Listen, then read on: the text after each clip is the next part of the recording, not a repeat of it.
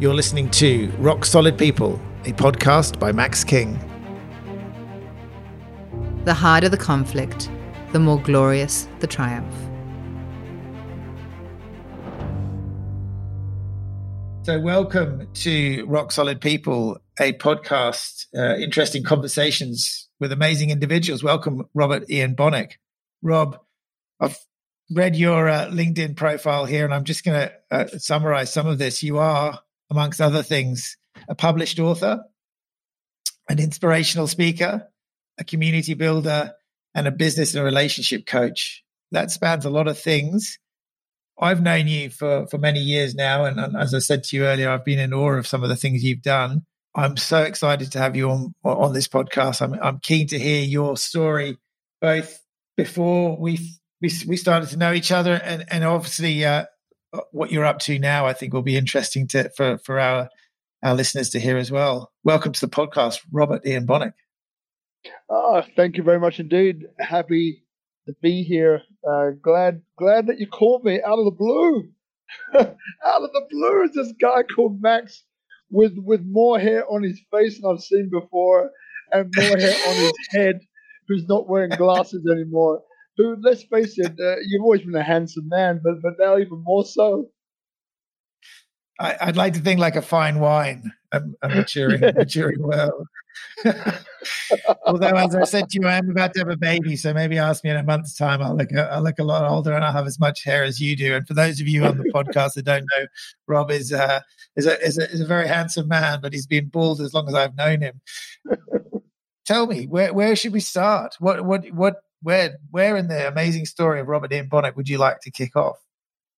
Oh, look, I guess I'm a fan that started from the beginning, and I think that's probably a good place to start. So basically, I was a product, still am, of two amazing people who, they had a story. My dad comes from Jamaica. My mum comes from Jamaica. My dad, they both met in London. And my dad, the last time he saw his dad was when he was 5 years old. And the life they had in Jamaica was very different to most. So from the age of 5, 6, 7, he was already kind of working on the land to support his family at such a young age. And he left Jamaica when he was 18, which is the same time that I left the UK originally and came to seek his fortune in a foreign land, right, which we call London. And there he met my mum. They had a bit of a fatal attraction of sorts. And then I wound up growing up with my elder sister in two children's homes in London. London! Great place. And look, 18 years is a long time. And it's, there are many things that happened. I met so many people. I had so many mentors that were teaching me the right things to do, if you want to call it right. And those who were teaching me, let's call them alternative ways. Alternative ways to get there. Unfortunately for some, some of those alternative ways wound up in one of the guys getting shot in the head, so he didn't make it, and we were pretty close. So that was a massive shock that impacted me in all sorts of ways. But like again, over the years, I saw maybe even up to 100 kids come through, and I was always the youngest one. So 18 years growing up in that children's home, it taught me about that people inspire people, right? People inspire people. And it's got really little to do with the color of our skin and, the background we have, the religion that we follow, and all the rest of that, because at the end of the day, we all want to be seen, acknowledged, heard, loved for who we are, and fulfilled in what we're doing. The lessons that I learned there were one of embracing other people regardless of background, which is a very powerful thing to get at a youngish age. And the first thing that I wanted to be was Secretary General of the UN. Right? I wanted to be Awesome. the bridge between cultures for certain experiences that happened to me when I was. There is still time. There is still time. But you know what it was, and this was confirmed all the way along, is that unfortunately, the UN was set up for a great reason. However, the execution doesn't necessarily follow the methodology of how it was set up in the first place. And a lot of that is to do with following the paper trail or the money trail. So then I decided early on that the way for me to positively impact the lives of other people is through doing it in my own way.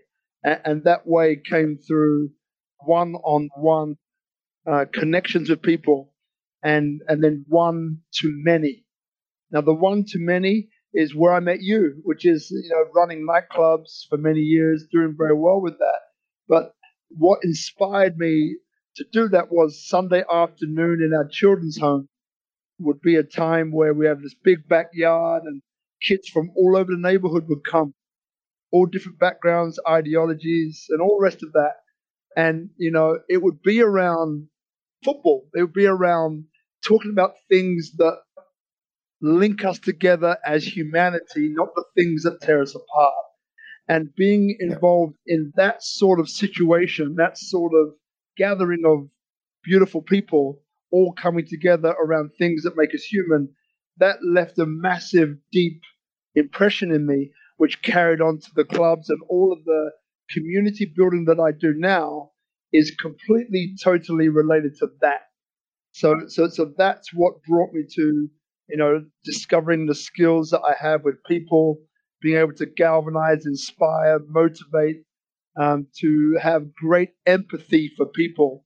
And that great empathy, it has become a really powerful foundational piece in building communities of all different shapes and sizes over the years, And tell me that idea, the one to many versus the one to one, the individualized approach. I mean, obviously, when you become as successful as you've been in yours, you've obviously had that galvanization of the communities, as you mentioned. But how do you affect that sort of level of, I guess, of influence, of change, of support to individuals when you're doing that on a group basis? So how do you replicate that one to one with the group? So, I mean, it's actually something I'm actually asking for a selfish reason here, because we feel that we as an organization at the moment, we got 70 staff. I'd like 700 staff.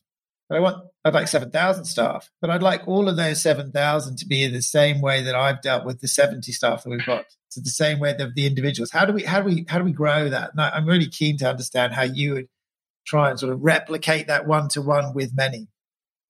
That's a great question, mate. And the answer is not what you think. The way I describe it, the way I describe it is like this. So over the years, I've spoken. Now I'm a keynote speaker and all the rest of that.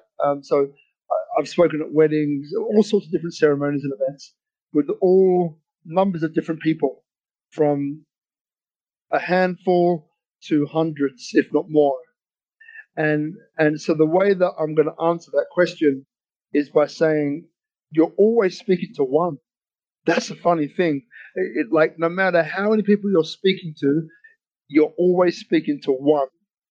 And the way that is shown is similar to what I touched upon earlier on, which is, at the end of the day, as human beings living here on planet Earth, there's a handful of things that we all want, such as, to be heard, to be respected, to be loved and accepted for who we are, and to be fulfilled in what we're doing. So if you keep those things in mind that join and bind and keep us together and allow us to be transparent, open, and vulnerable with one another, then realizing that, then you'll realize straight after that actually you're speaking to one person. And no matter how many people are in front of you, it's always a one, because we always want the same thing. So when you're dealing with hundreds and hundreds and hundreds of staff, it's remembering that why are they there? What motivates and inspires them to be there? And you'll find that there'll be a handful of things which they fall into that sort of category. And then when you're speaking to one, you're speaking to all, because they can all relate to that. The other way which I'll answer as well is that, which can sometimes be the most challenging thing, it always starts from you. The person that you see in the mirror in the morning, it all starts from you. Earlier on, I mentioned about empathy. And for a lot of people, they learn empathy through looking at other people. At the age of 12, there was two experiences that shook my world. One was being at school, studying the 100 Years' War in history. And there's a war going on in the Middle East, but of which there are many 100 Years' Wars, by the way. And the kid in the back of the class put his hand up and said, Miss, yes, 100 Years' War, yes. It can't be the same people fighting, can it? And that one went way over my head at the time. I didn't get it. And then some time later, not long, I was involved in this kind of very brutal, racially motivated attack. And after the days that followed of being ashamed of how I acted, being ashamed that I didn't do better, being upset that this happened, wanting to have revenge, wanting to get that guy back who started the whole thing, right? Got to get even. I'm going to get square with that guy. I'm going to beat him all the different colors of the rainbow, blah, blah, blah, blah, blah, blah, blah. And then what came back to me on like the third day was, Rob, it's 100 Years' War, man. Like, you see, you can either be part of the solution or part of the problem. And when you realize that this person who started it, is doing the best that he knows with what he knows, which may be a lot or maybe a little, doesn't really matter, you know, and we're all the same, right? So he was brought up to be racist or brought up to have those views on certain people for the color of their skin or whatever. So at the end of the day, by me finding the guy and then, you know, inflicting all sorts of pain on him would only make me feel better for a short period of time, more than likely. And yet in his mind, he would just be saying, well, it's true. These guys are savages. Yeah. They're animals. They can't reinforced. Exactly. So once I realized reinforce his stereotypes, and continue to as you say, reinforce his beliefs and make him justified in his actions. Exactly. And then we're no longer one person. We're two people with opposing views, which will never agree. And that's what, in a small way, is happening to the world, right? We're so involved in keeping ourselves in righteousness. I'm right, he's wrong, blah, blah, blah, blah, blah, blah, blah, blah, blah, and not realizing that if we take the time to have empathy and ask ourselves, why are they the way they are? And once you realize that, then you realize that how could they be any other way?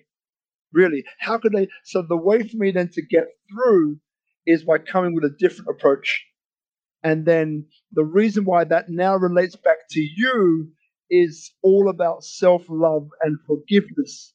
So if you're able to forgive somebody else, then for a lot of people, that gives them the access to then look at themselves and then learn how to forgive themselves. Because at the end of the day, most of the time, we hold ourselves up because we carry guilt and shame with us about certain things all of our lives.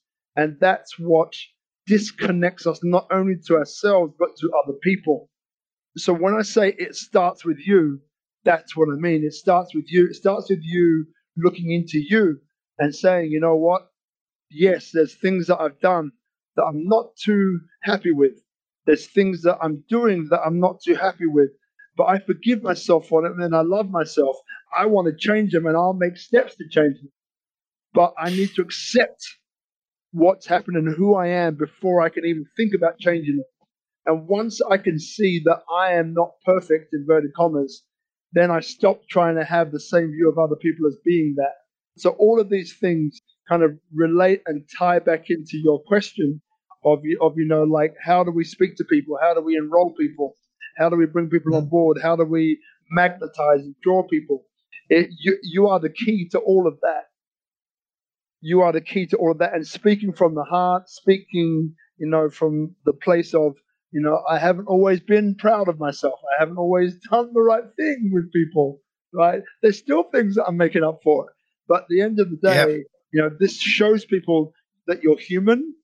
It shows people that you have empathy for others and yourself. and they're a lot more likely to want to work with you than when we present this picture perfect image to the world, this Instagram image, for most Instagrams anyway, this Instagram image to the world that my life is perfect, I am perfect, we're all perfect. If you're not like me, then there's something wrong with you. We have a tagline at the start of the podcast that we often play. And it goes like this. It says, the harder the conflict, the more glorious the triumph. And I come back to, and I've always believed that to be very true. I think sometimes if you have gone through heartache and pain, then when you come out of it, it's a sweeter ride. But actually what you've just said, that what you've just said has made me actually question that now. So, we have to accept sometimes the hardship of conflict or the hardship that we've been through, and accept that we are a contributing factor in the equation. And the solution not always be found in triumph, I guess, or the triumph may be a different way of looking at the triumph. So the triumph may be accepting in your story that individual had been raised, and perhaps instead of finding him to beat him up, you want to find him to have a conversation with him. And to be able to stop and check yourself in that moment of anger and blood rushing to the head, that's a challenge. And I think when I was talking to you earlier, again, that's how do you channel that? Because if you were tired, you'd suddenly got a lot of energy. If you were sad, or suddenly you're angry.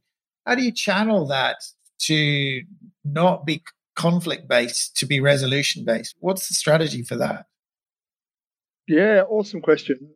The first thing I would say is it's a four-letter word called time, right? It takes time, and it's about intention, right? So for me, what happened, the good old N-word, right? People used to call me nigger, right? Oh, you black this, black that, blah, blah, blah, blah, blah.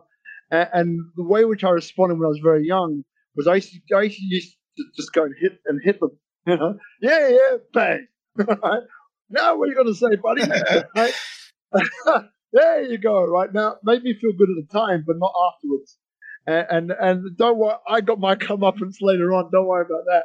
But but when I realized that, hang on a second, I'm stuck in a loop here, and it's a loop that I don't really want to be in anymore. And it's interesting because science has now proved that these neurons that fire in your brain create these feedback loops, which when triggered, activate this same loop. So, for example, when somebody called me the N-word, that was the electrical stimulus that went inside my brain. It activated this loop, which ended up with a message being sent to my fist, to my arm. Hit him! Right? Bang! Right? Yeah. So this was this loop. Right? So then what was going on is that when I decided, so it starts from a decision. So number one is awareness, and number two is decision. So awareness, what I'm doing, and that I want to change it. So then I want to change it means I'm making a decision. So then number three is like, okay, so I'm aware of it. I made a decision about it. I want to change it. So now what do I do? So what happens is that, like when you make that decision, there's other parts of your brain that start to get moved as it starts to try to find a solution. So then what happens is that then someone would call me the N-word again. Then I would pause, and then I would hit them. Right? Okay. So what's going on here is that this pause is getting longer and longer and longer till I now have free will to choose. And it's literally like that. So repetition, and that word called time. So repetition. And then I realized I have the choice. And eventually I walked away. I was like, you know what? Listen, buddy, it's your lucky day. Like I'm going to pretend you didn't say that, and I'm going to walk away. Have a good day. Bye-bye. And I'd walk away, and then I'd feel what that felt like in my body. I thought, well, actually, I kind of felt pretty good, And then as I would start to feel those emotions in my brain, that feedback loop established with these neurons physically begins to break down. It begins to disintegrate. So therefore, that connection is no longer made. And the longer that I stay in that mode, the longer it begins to disintegrate. But what I must do next is to create another loop. Meaning, it's like when you try and give up smoking, right? I never smoked, but people give up smoking and it's like, oh, I give up smoking, and then they go and do something else and maybe drink alcohol. It's like, damn it. Oh, right. So maybe there's something else that you can do. You can create another habit that's spiraling you upwards, not spiraling you downward. So that's really the next part, is that, say you've got number one, awareness. Number two, decision. Number three is time. And number four is what can I put in its place? Now, that might be, now this word isn't triggering me so much. Maybe what I can put in its place is a question of saying, look, mate, you seem like a decent guy. Like, why would you want to say that? Like, do you even know? And then this then builds up this muscle. And this is what I began to do with people. I used to ask them, like, do you even know why you want to even do that? And like, maybe, like the first, second, third time, there's no response. Yeah, but and then they walk off upset. Oh, fuck, But then that even though you weren't there for it, you've begun to have an impact into their lives, because they've now been faced with a response that they never imagined or saw was actually coming. And in their mind now is doubt, and the doubt creates that awareness of like, man, should I even be calling people the N-word? Like, why do I even want to do that? And again, step by step by step by step by step, with time, over time, people change. Some will never change, but with that good old Venn diagram, two circles, the one that's common to both, they're the ones that then create that butterfly effect, which can then affect the whole. I guess that's when they say about the when you're about to have a fight or you're about to do something, that count to 10 type thing, then that's the time you're talking about. So if you can find that trigger for a different course of action, and look, I have it in the home, and for me, it's very, very obvious. I have a 17-year-old son now, Rocco. He's taller than me, he's stronger than me these days, and we have some big blues, and a lot of the time that we have, that when we have these things, we don't give each other any chance to drop into a different cycle of events. We're just escalating, and it does that. And actually, the question I was asking was for him around his resilience. He's grown up in a time. We've all seen it. COVID's hit. I hope you're staying safe in Bali. I understand COVID in Bali is pretty bad, although maybe that's just the press over here. Bad.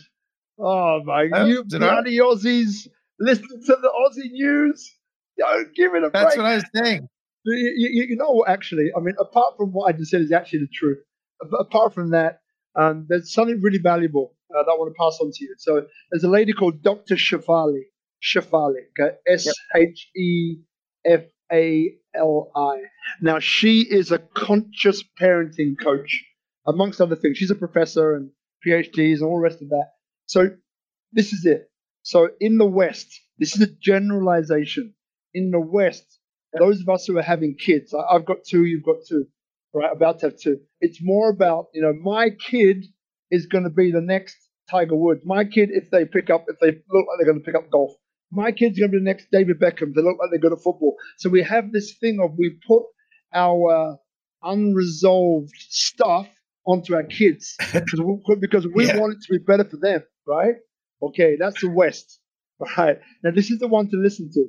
The East, the Eastern philosophy, as Dr. Shefali sees it, is that, we are a custodian of this being that's come into the world.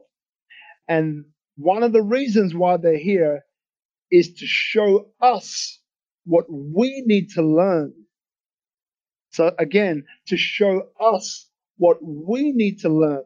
Now, anyone here who has kids, even if you don't, you would have seen it and you know exactly, because it would have been like, oh shit, we just called it out, right? When your kids drive you nuts, and our kids drive me nuts, and for a lot of, so don't look at me thinking like this guy's got his perfection, because I ain't, right? And I'm fine with that. I'm mastery. I'm getting there.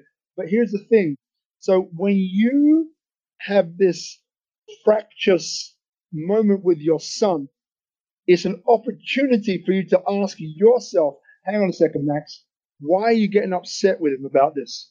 What is it about his behavior? What is it triggering in me? Now, when you ask yourself that question, you'll go back into your childhood more than likely, and what you'll probably get will horrify you. It will probably be how your dad or how your mum brought you up. And this is the thing about this unconscious patterning, this thing we start off about the 100 Years' War. We pass it down to our kids, and they play it out. Because 0 to 7 is that 0 to 8 is that theta brainwave state where we impose, one way or the other, our worldview on them. Right? And most of the time they don't even realize it and they play it out. So here's the thing. And this is what is also going on in the first question you asked about, or the second question, how do you 700 people, is realizing as a leader, right?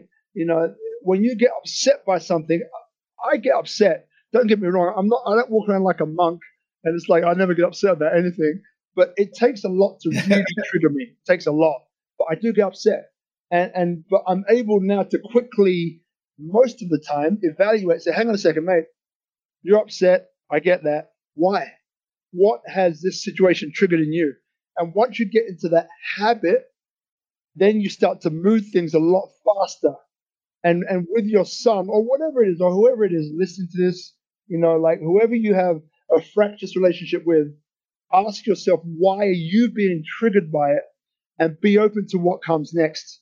And it might be your next few days, something happens, something you see on TV, something that you read, a conversation you have, you know, like coincidentally with somebody else at the same time, or the moments later on. And this is really important and powerful for us to move on and be able to heal our wounds and heal these things within us that lead us to a more powerful path of being a more powerful, intuitive, connected human being, and therefore leader. I mean, what you just said is really quite interesting. You know, I've come back in. Rocco's moved back in with us. We're going to be. We've had 10 days now. We're going to have. I'm sure it's getting to that sweet spot of like we've exhausted all the goodwill. The cracks are starting to appear in what we've all said, and it'll be interesting when I pull out calm dad on him in the next few days. Yeah, and you know, I mean, have this conversation with him. You know, because this is how you build resilience, right? It's talking about it. So it's like saying, look, Rocco, remember Rob? I remember meeting him years ago. Remember Rob, that tall black guy with the big hands? He goes, yeah, I remember. I had a really interesting conversation with him the other day on a podcast, and we spoke about this. And blah, blah, blah, blah. You know, like what comes up for you when I said, does anything come up for you? And again, we're not using this as a weapon to hurt him or a weapon to like say you're bad and wrong. Because the minute you go down that path, these kids, they get it instantly, way before we do, right? And regardless of what we think. But it's literally having a conversation with another human being and calling that in, and that has the power to transcend any fractiousness that has happened in the past. It's super powerful, man. Yeah, an opening, vulnerable conversation, but it starts from you. It starts from you being open and vulnerable and saying, you know what? You know, look, I realize that when we do have our blow-ups, like, I'm responsible, you know, and like, you know, and I'm your dad, and I take this view of da-da-da-da-da-da-da, and I realized the other day that that's how I grew up, and I'm playing it out on you. No wonder why you're getting pissed off, and then why we go backwards and forwards. So look, son, I'm not saying I'm perfect, blah, blah, blah, blah, blah, but like, you know, like if you see me going there, right, just say, hey, Dad, you're going there, mate. Just, you know, it's amazing what can happen, Max. Like, this is probably the reason why we're having this podcast today. But it's amazing what can happen when you are open and vulnerable in whichever area of your life, with friends, with family, with work colleagues, like that. It's an open, vulnerable conversation. Honestly, you transform the energy of the room. You transform the frequency and resonance of that whole environment. And when you can do that, then you start to have massive things happen, massive shifts. Yeah. Well, I have to say I'm keen. We've talked about some of the sort of strategies. We've talked about sort of being curious and not critical, you know, asking questions, not criticizing. We've talked about, you know, being careful, not crushing. Those sorts of concepts have been bandied around, but I think you've just given some more meat around that, particularly when you said, as you say, that awareness to take different decisions, to change, and then take the time to try and reprogram, because we are programmed, and I definitely feel that I'm very calm at work, but when it comes to the home environment, I can trigger quite quickly, and it's an interesting how that's just something.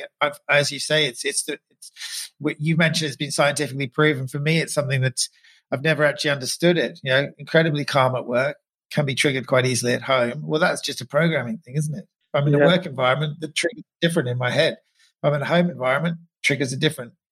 And I need to reprogram those to be aligned, because there are things that go down at work that are far more difficult and stressful and confronting than anything that's happening in an environment where Rocco and I are fighting about whether he's downloaded a game onto his Xbox.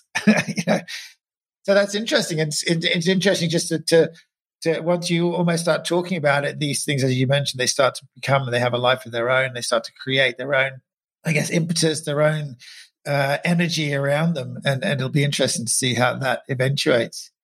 Rob, I'm going to wrap up shortly, but what's the future for you? I mean, you're obviously, as you say, you're in Bali. It's wonderful. You've been involved in lots of different things. What's in the next? What's the future hold? Great question. Future for me. So funny. I met a guy yesterday, and he said to me, "What do you do?"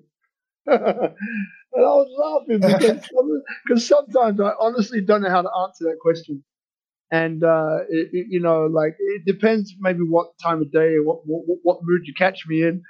But but in answer to that question and his, so the way I answer it these days is saying, look, it's a bit like a mothership, right? So the mothership is, projects, initiatives which inspire humanity, right? So that's like the mothership. That's the big goal, which actually is, how do I directly and indirectly positively impact, or for those who say, what do you mean by positive impact? Create positive shifts in the lives of 1 billion people, right? So that's what that whole mothership is. Okay. Now, where the legs come down and touch ground is in multiple ways. One is I'm out here, Temora Gallery, the Temora Group, a very forward-thinking property group. I'm a consultant GM, right? So basically, a few of their sites, one in particular, is about the next generation, education, recreation, wrapped up in a shopping retail experience, which is quite interesting. It's phenomenal, actually. So that's one thing. Another thing is that, I'm a coach, a speaker, so all of that stuff is ongoing. Work around empathy, work around, creating spaces for people to really express who they are. And then Speak Up Monday, which is the Q&A platform where 2 years in, 110 episodes now, and that's a shamanic Q&A where we go into what makes a person tick, along with those two fundamental essences. And now one is on Clubhouse, one is the original version with a live studio audience, and then the other one is like a podcast, like what we're doing now, basically. And then the others are literally projects which I'm in touch with large communities all over the world, and I find different ways to connect them on projects which inspire humanity. So that's really where the future is. And then obviously finding ways to support my own family, support myself, my own family, my community, the planet, right? So they're the places and spaces where I'm going to be. Bali is definitely a massive part of that. Doesn't mean that I'll only be in Bali. Probably not. I love Australia still. So it'll be great to spend, some months in Bali, some months in Australia, and some months in Europe as well each year. So the kids also, they're only 5 and 6. So the kids also get they get a different flavor, a different flavor of people. They interact differently with people as a result of that. I think some of the best education that we can do is put our kids in different environments with different people. So they pick up and they learn those non-verbal cues that we can't really necessarily teach them, but things that they pick up and learn for themselves to become incredible human beings. So that's the future, brother. Well, look, I mean, I have no doubt that you're already significantly on the way to positively affecting the 1 billion people that you've set yourself as a target. Nothing like a small target for Robert Ian Bonik, I can tell you. I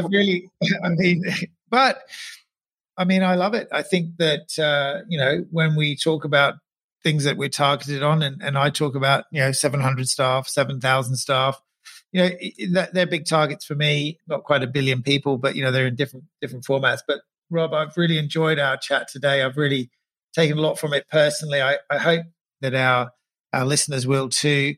We will have all of your contact information on there. So if people are looking for someone to help them with their business or relationship coach or community building, or they want an inspirational speaker, then we'll obviously have that connected. Amazing story. Yeah. So much to unpick out of this. Can't wait to see you in Bali soon. Yeah, mate. And you know what? Just very quickly as well. Entrepreneurs, leaders, right? So leaders, entrepreneurs, coaches.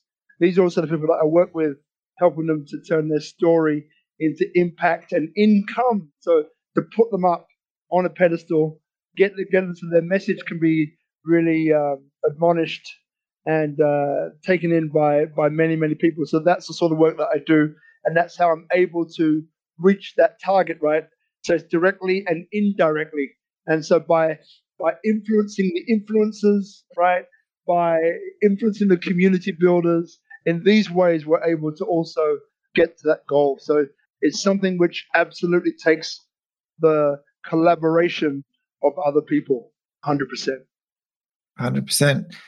Well, it's been a pleasure. Robbie Ian Bonik, thank you very much. This has been a podcast, Rock Solid People by Ozcare Support. I'm your host, Max King.